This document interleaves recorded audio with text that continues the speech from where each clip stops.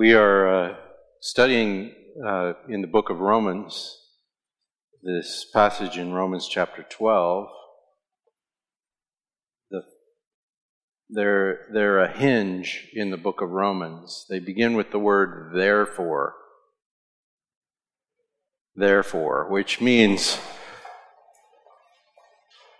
whatever is happening in Romans chapter 12 depends on whatever happened before Romans chapter 12. It starts with the word therefore. So, we've really been studying the word therefore for 3 Sundays already.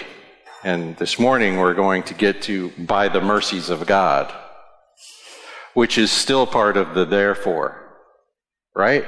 Because he says, therefore, by the mercies of God. In other words, he is, in that expression, by the mercies of God, summarizing what comes before chapter 12 in the book of Romans. So one way you could title the whole book of Romans up to chapter 12 is the mercies of God. And that is what is elaborated. Now, we began in chapter 1, and we read there that the subject of the book of Romans is the righteousness of God. Well, that's an interesting set of bookends, isn't it? The righteousness of God, the mercies of God. And back in chapter 1, we read the gospel is the righteousness of God revealed. The good news is the revelation of the righteousness of God. And I think, now wait a second. How does righteousness go with mercy? I can see how mercy is good news. It's hard to see how righteousness is good news. Well, we've been talking all about that. But I wanted to start this morning with this question. We're looking at the word therefore, and I wanted to ask you, I want you to think this morning as we talk about the mercies of God in chapters 9, 10, and 11 of the book of Romans. I wanted to ask you to think, while we're talking about that, about this question. What comes before, therefore, in your life? Does that make sense? It seems a little abstracted, maybe. But let me say it this way. Suppose there was some set of things true, followed by the word therefore, and then you. You are what satisfies the therefore out of some set of things true. What set of things true would account for you, for your character and behavior?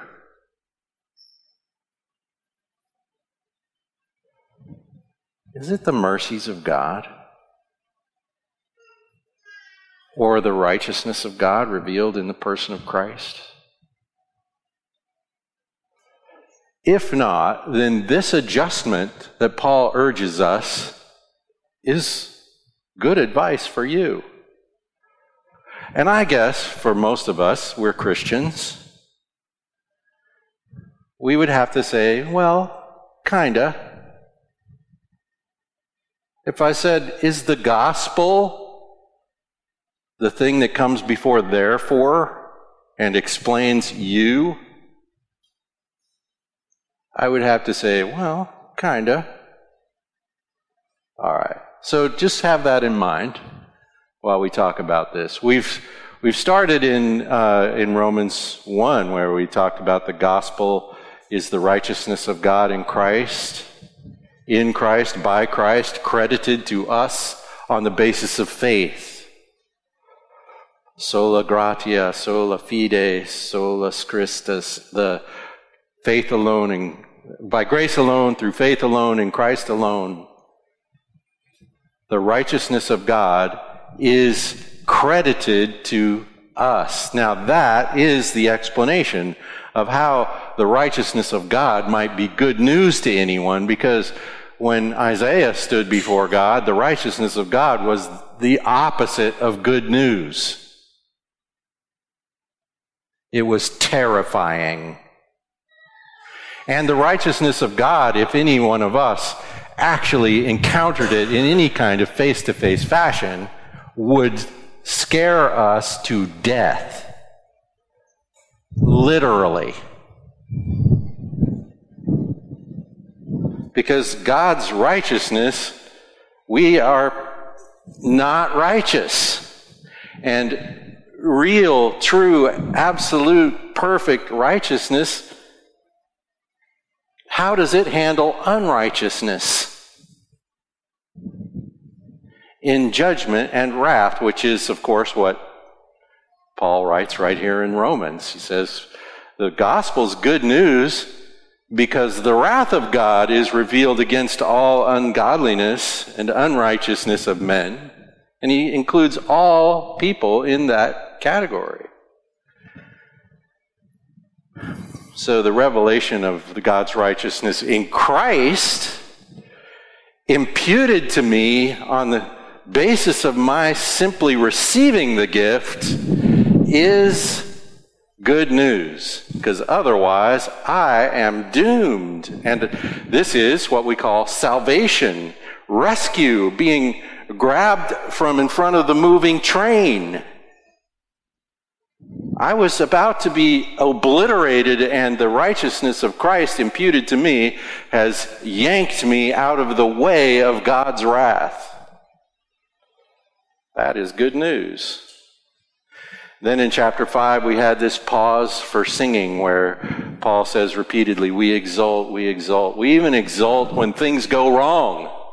Because we know that for the person who is the child of God by union with Christ, we know that God takes even the stuff that goes wrong, the stuff that pains us and causes suffering in our lives. He takes those things and improves our faith through them. It brings us into deeper faith and greater character and more encouraged hope in Christ, the hope that does not disappoint, he says. And we exult in the outpouring of God's love into each of us by the giving of the Holy Spirit into each of us and into us. There's only things to rejoice over. So there in chapter 5, I think Paul's pausing and saying, look, open the treasure chest and count the money.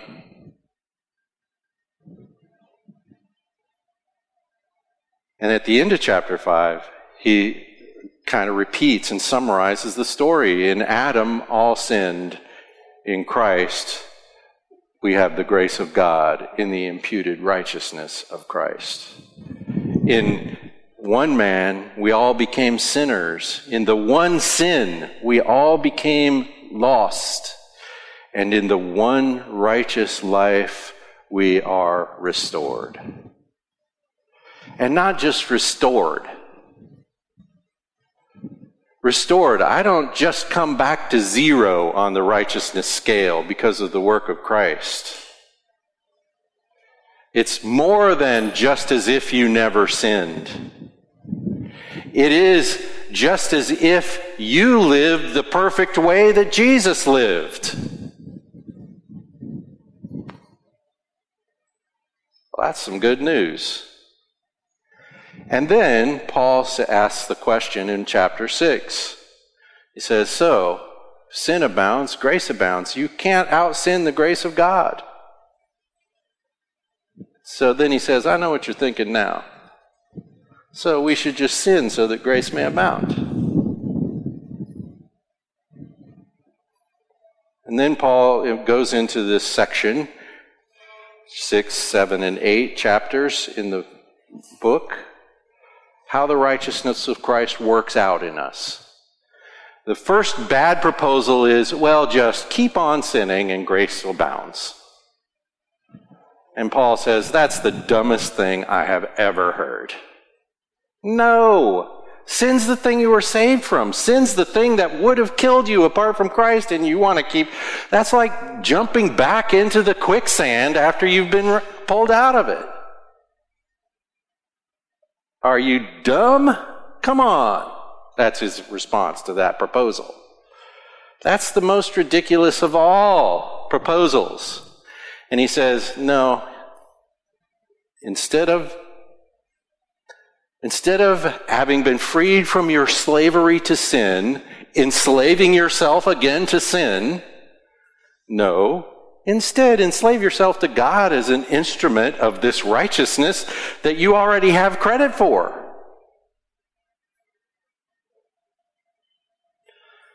So that's the first bad proposal. The second bad proposal is in chapter 7, which is try harder. Just do your best to obey God. And Paul, the Apostle Paul, says, yeah, here's what happens. I find this problem in my own life, he says. I try to do right, and I can't. I try not to do wrong, and while I'm trying not to do wrong, I suddenly find myself doing wrong. So I know the law of God is good and right, and I wish I could do it. And the end of chapter 7 is, who can save me from this desperate condition? I see the goodness of righteousness, and I can't get myself to do it. Now the problem is, if I'm the one doing it, I don't have it.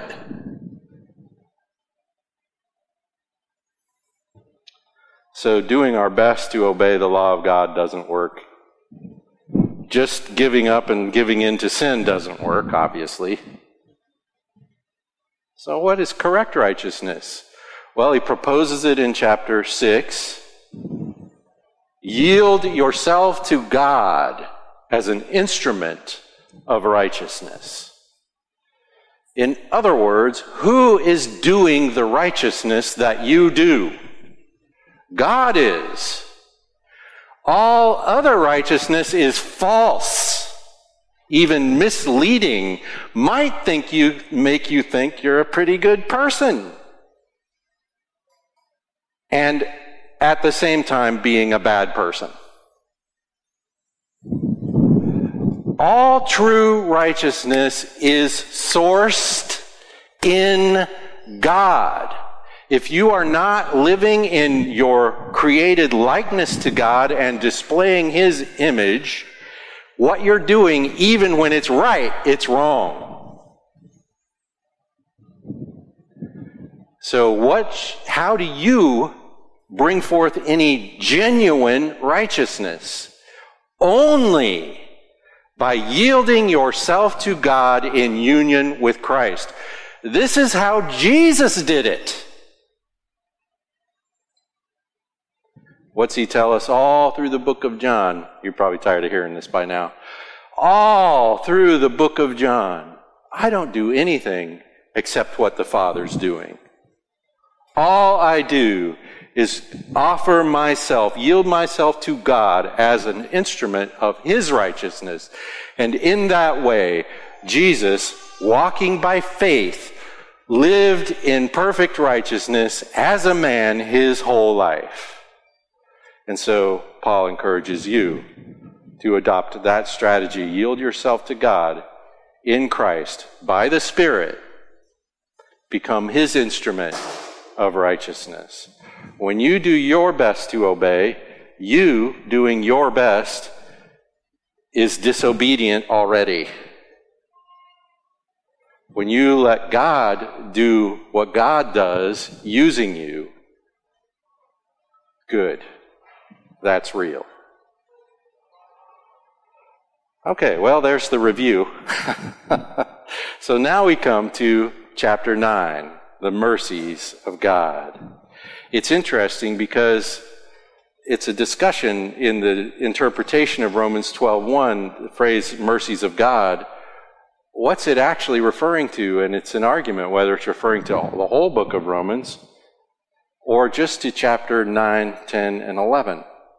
Because we don't find the word mercy in the book of Romans until we get to chapter 9, which is interesting. So here's what I think about that question. I think, well, it's the whole thing, especially 9, 10, and 11. That's how I think of it. And that's why we reviewed the whole thing, not just chapter 9, 10, and 11. But what does chapters 9, 10, and 11 say about the mercies of God? Let's look into that. Maybe you have a Bible. You could look at Romans chapter 9. Now, the other function of this passage, chapters 9, 10, and 11 in the book of Romans, is to explain, what about the Jews?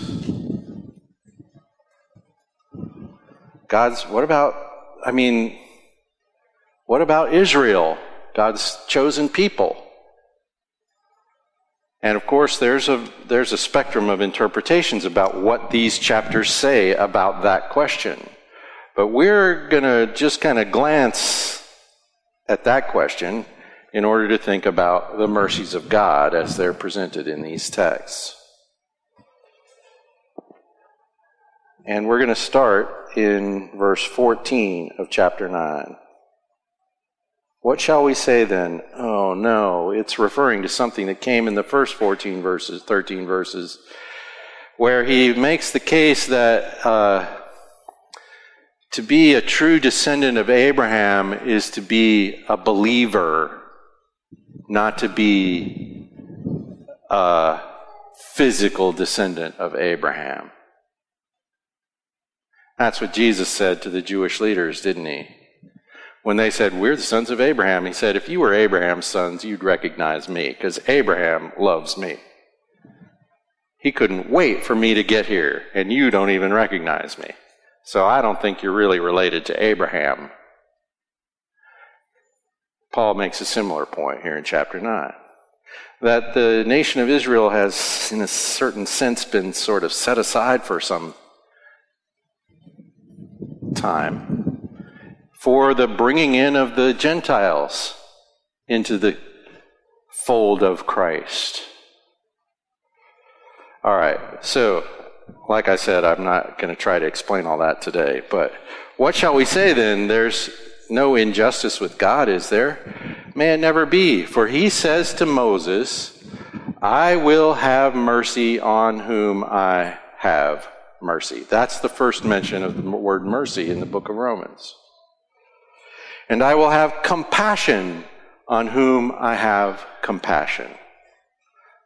Now, read this next verse very carefully. So then, it does not depend on the man.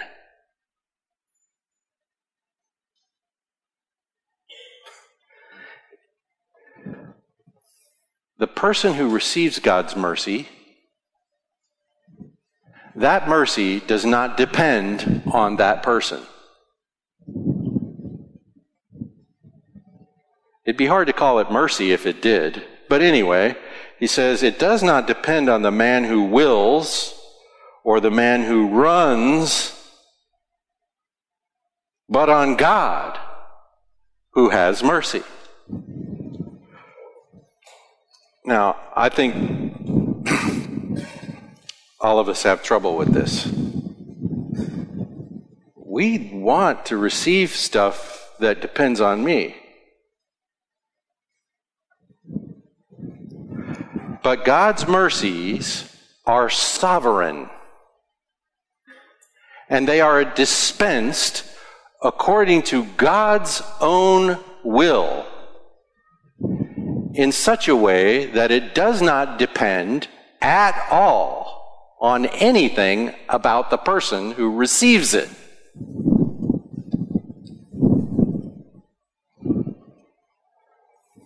Now, I think it's important to notice that we're talking about mercy. In other words, not receiving some bad thing that I actually deserve. I should be punished, but I receive mercy, so that means I'm not punished. And here's the problem. All of us people, we think we're pretty good. And we overestimate our own righteousness and we underestimate God's. This is a universal condition of all human beings.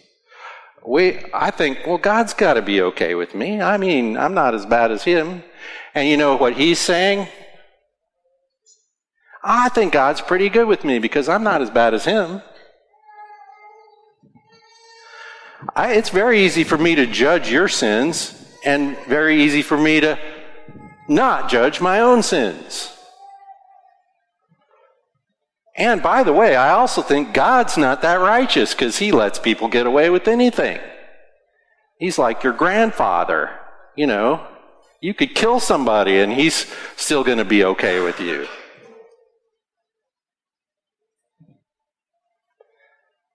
Here's what we need to know when we're talking about God's mercy. If God does not have mercy on someone, he is not doing them wrong. Ever. If he did not have mercy on you, he would not be doing you wrong. He'd be doing exactly right. That's what mercy means. But verse 19 says, "You'll say to me then, why does he still find fault? For who resists his will?" Verse 18, it said, "So then he has mercy on whom he desires, and he hardens whom he desires." He just reminded us about Pharaoh, whom he hardened in his God resistance. And this says, well, so God hardens the ones he wants to harden, and he has mercy on the ones he wants to have mercy on. And someone will say then, well, how can he blame us then? How can he hold us responsible? And then the rest of the chapter, Paul's addressing that question. His first answer to that question comes from Jeremiah, I believe, and it's the potter and the clay answer. It's also a different version of the answer that God gave to Job. When Job said, you know, I'm quite sure if God came and explained himself, I'd find out what the problem is. And God finally shows up and he says, I don't owe you any explanation, Job.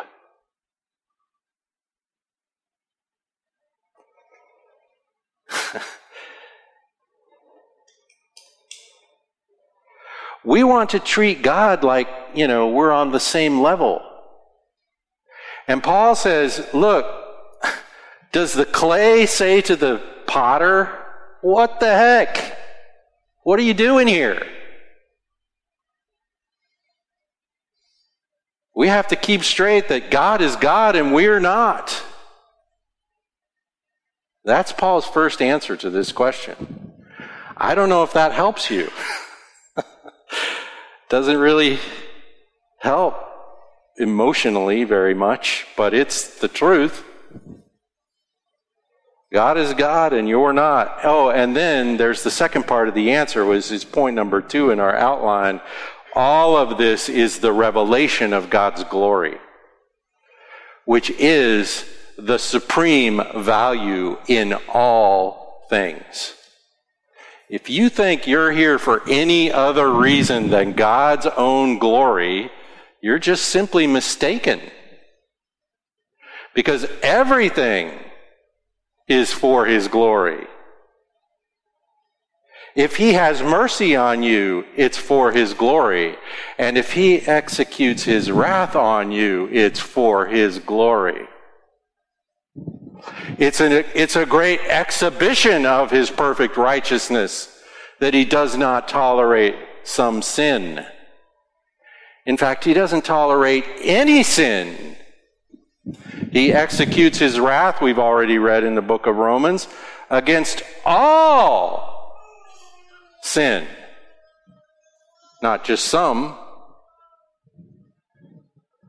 Some of the wrath he executes on the sinner, some of it on Christ, on behalf of those on whom he shows mercy.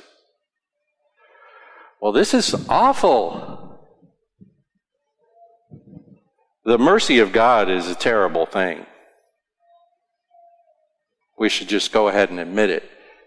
The mercy of God is, well, we could use the word awesome, except we've trivialized that word. It generates awe. Except awesome doesn't mean that anymore, so I'm using the word awful. Because that's a little more like the reality of the situation. God's glory is revealed in his righteous judgment of sinners. The greatness of God is observed by all who can observe in the execution of his wrath. We all fall down on our faces before the living God, observing the execution of his wrath. This is what so terrified Isaiah when he found himself suddenly confronted with God in person.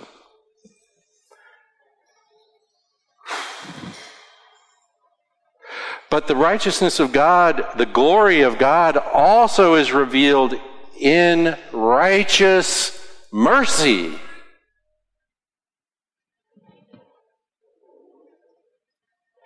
I'm just summarizing the argument of the book of chapter 9 of the book of Romans. What if God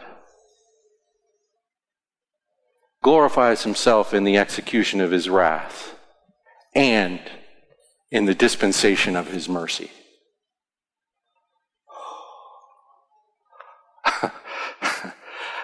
That takes my breath away. And that's the point. I've been given the right to call this righteous one Abba. That is not a lightweight thing. It is awful. It is awful. So when we're looking at the mercies of God, we rejoice in terror.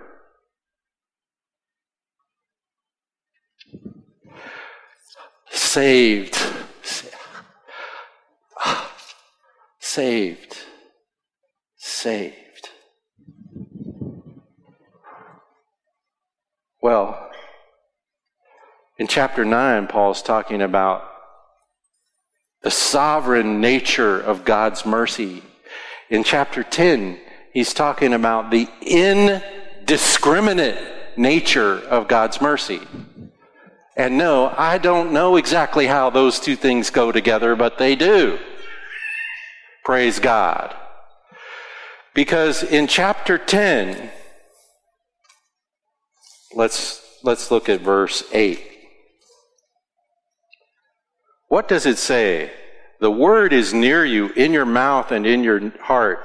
That is the word of faith which we are preaching, that if you confess with your mouth Jesus as Lord and believe in your heart that God raised him from the dead, you will be saved. And I ask you in that text, what does your salvation depend upon? Your confession and faith. Which, by the way, are two ways of talking about the same thing. You rely on the work of Christ and not your own.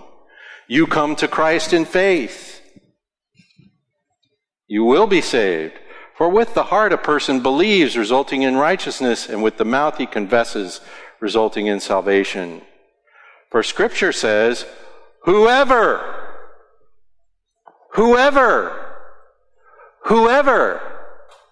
believes in him will not be disappointed.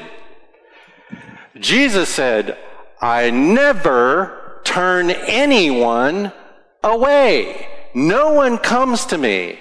This is all in one text. No one comes to me unless the Father draws him. God's mercies are sovereign. But I never turn anyone away. Anyone can come. The offer is real. We have actual, real agency in this matter.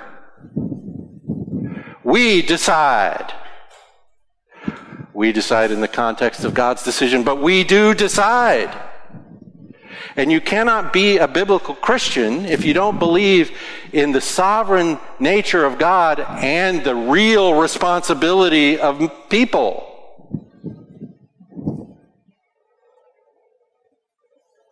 It's available to everyone. Anyone can come. Matthew 11, Jesus says, "Come to me, all you who are weary and heavy laden, and I'll decide whether to give you rest. I will give you rest." God gives faith. We believe. The Spirit works. He takes away the blindness of our sinfulness. We see Christ for who he really is, and we respond in faith. We believe. By the way, in Romans chapter 10, this also involves our duty to share the gospel. He goes on. There's no distinction between Jews and Greeks, for the same Lord is Lord of all, abounding in riches for all who call on him. It doesn't matter what kind of ethnicity you have. It doesn't matter what color your skin is. It doesn't matter what your religious background is. It doesn't matter. Nothing about your worldly status matters. Anyone can come. For whoever will call on the name of the Lord will be saved. Whoever. How then will they call on him in whom they've not believed? How will they believe in him in whom they've not heard? How will they hear without a preacher? How will they preach unless they're sent? This is one of those great missionary preacher texts, you know. Got to be sent, got to be sent. Preachers got to be sent. How beautiful are the feet of those who bring good news of good things. So faith comes from hearing, and hearing by the word, the announcement of Christ. So because the dispensation of God's mercy is indiscriminate, we are given the privileged task of telling anyone and everyone and seeing what happens. It's available to all. This gets repeated in chapter 11. And again, Paul's talking about what about the Jewish people problem?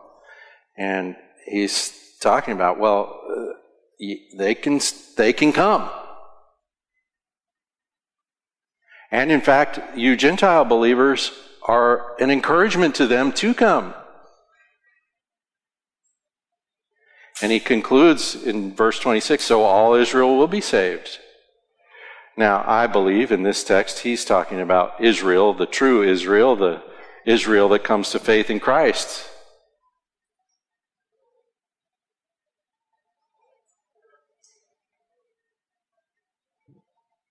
He says in verse 30, just as you were once disobedient to God, but now have been shown mercy because of their disobedience.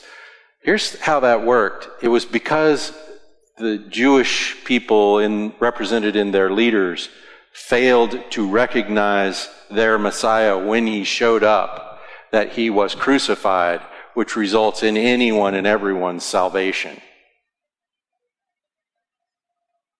If they didn't disobey, you couldn't be saved. This is awful. in the best way. Just as you were once disobedient to God, but now have been shown mercy because of their disobedience, so these also now have been disobedient, that because of the mercy shown to you, they also may now be shown mercy. This is the mercy delivered by the cross of Christ. For God has shut up all in disobedience. That, of course, was the point of the whole first 3 chapters, or 2.5 chapters of the book of Romans. There's no one righteous, none, not one. No one is looking for God. People who go around looking like they're looking for God are really looking for something other than God that they can put in the place of God.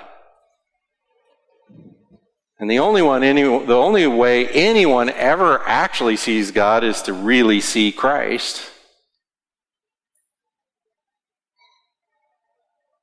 That's what he said. If you've seen me, you've seen the Father. For God has imprisoned all in disobedience so that he may show mercy to all indiscriminate.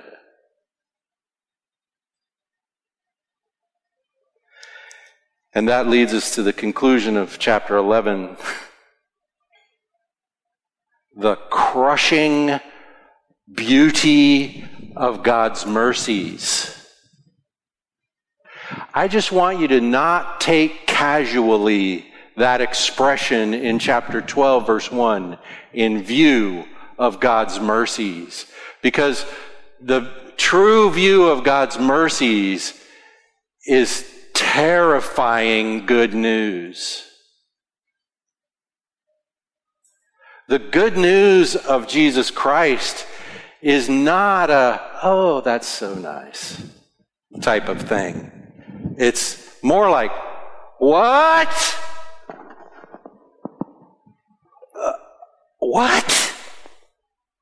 He did what? I get what?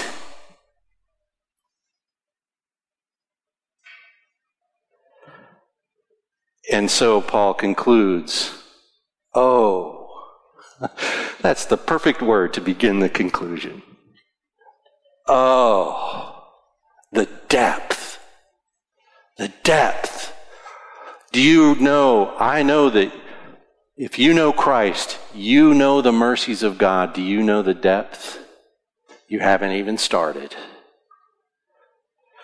The depth of the riches and the wisdom and the knowledge of God. The wealth of God, the wisdom of God. We just read the wise sovereign hand of God in chapter 9. Does anyone get it? Does anyone here read Romans chapter 9 and go, oh yeah, I see what you mean? No. We go, oh no, oh. That's our response. What?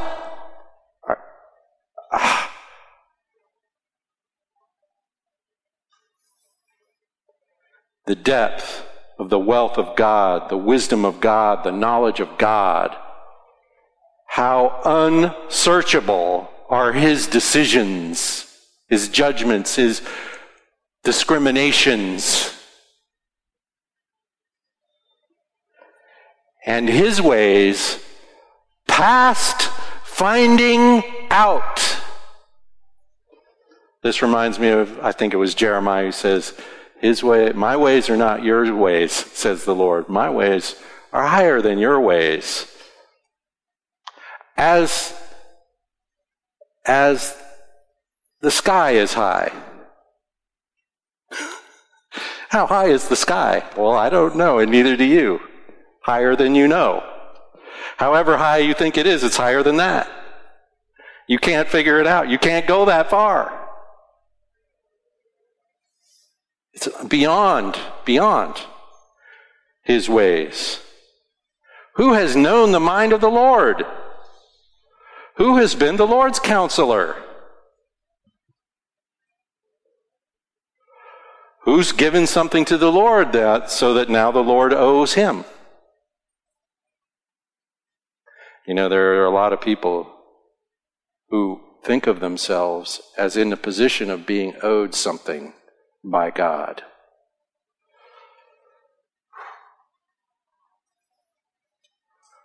The answer is nobody, for from him, through him, and to him are all things. To him be the glory forever. The mercies of God are unfathomable, and yet we are called to fathom them. The very next verse says, in view of God's mercies.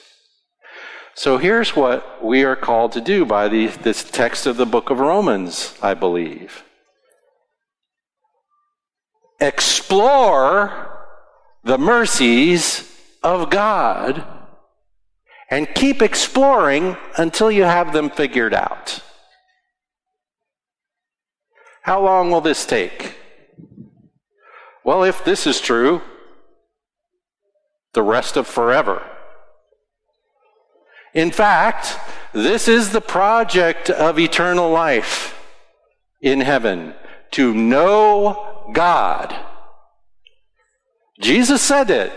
This is eternal life, that they may know you, the only true God, and me, your Son. What do you think you're going to do in heaven? It's a giant adventure of knowing him. It goes on for eternity. Every day, I don't know if you're going to sleep or not, but I'm going to use this anyway. Every day you're going to wake up and say, I wonder what I am going to find out today in the adventure of knowing God. Here we're just talking about one aspect of who he is, his mercies. You know, I could spend forever exploring just that and that alone, and I'd never finish. And so in our experience in eternity, there's always hope. Because tomorrow I'm going to find out something new.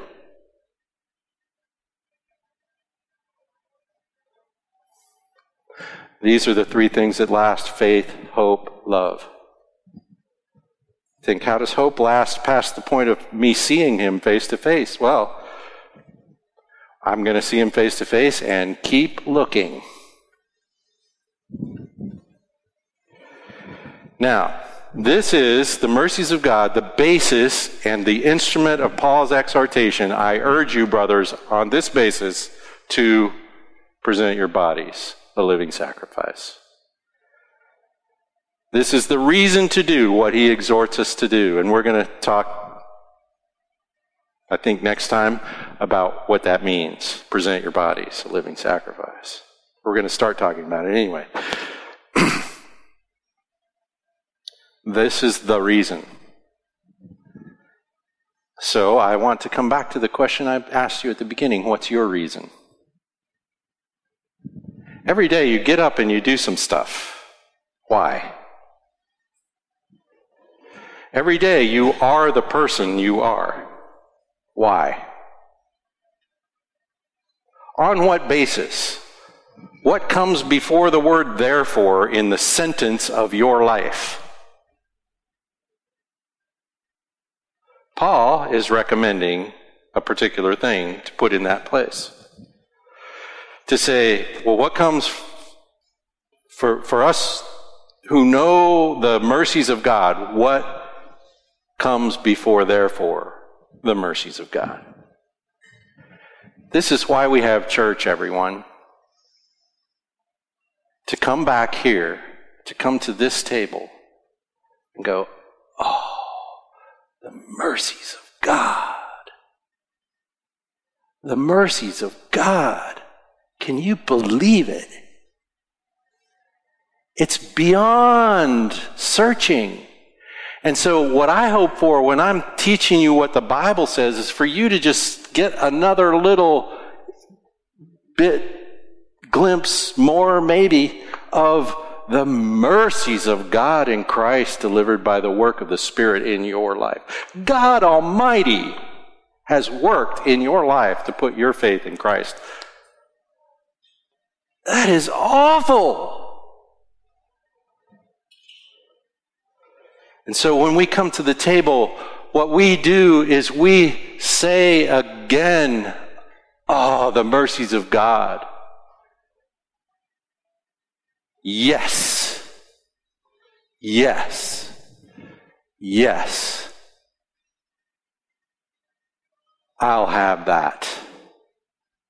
And we act it out in the symbol of the sacrifice of Christ, the offering of his body and blood that atones for me.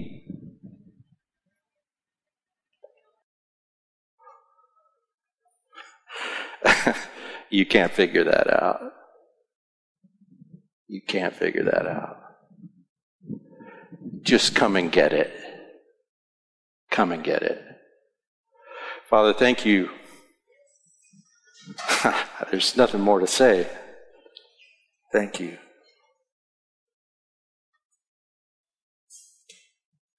Lord, I pray that by the ministry of your word and your spirit, we would be ever mindful of your awful mercy. Struck down by your goodness and grace, so that our hearts rejoice and celebrate and sing of the mercies of the Lord forever. Thank you, Lord. In Jesus' name, amen.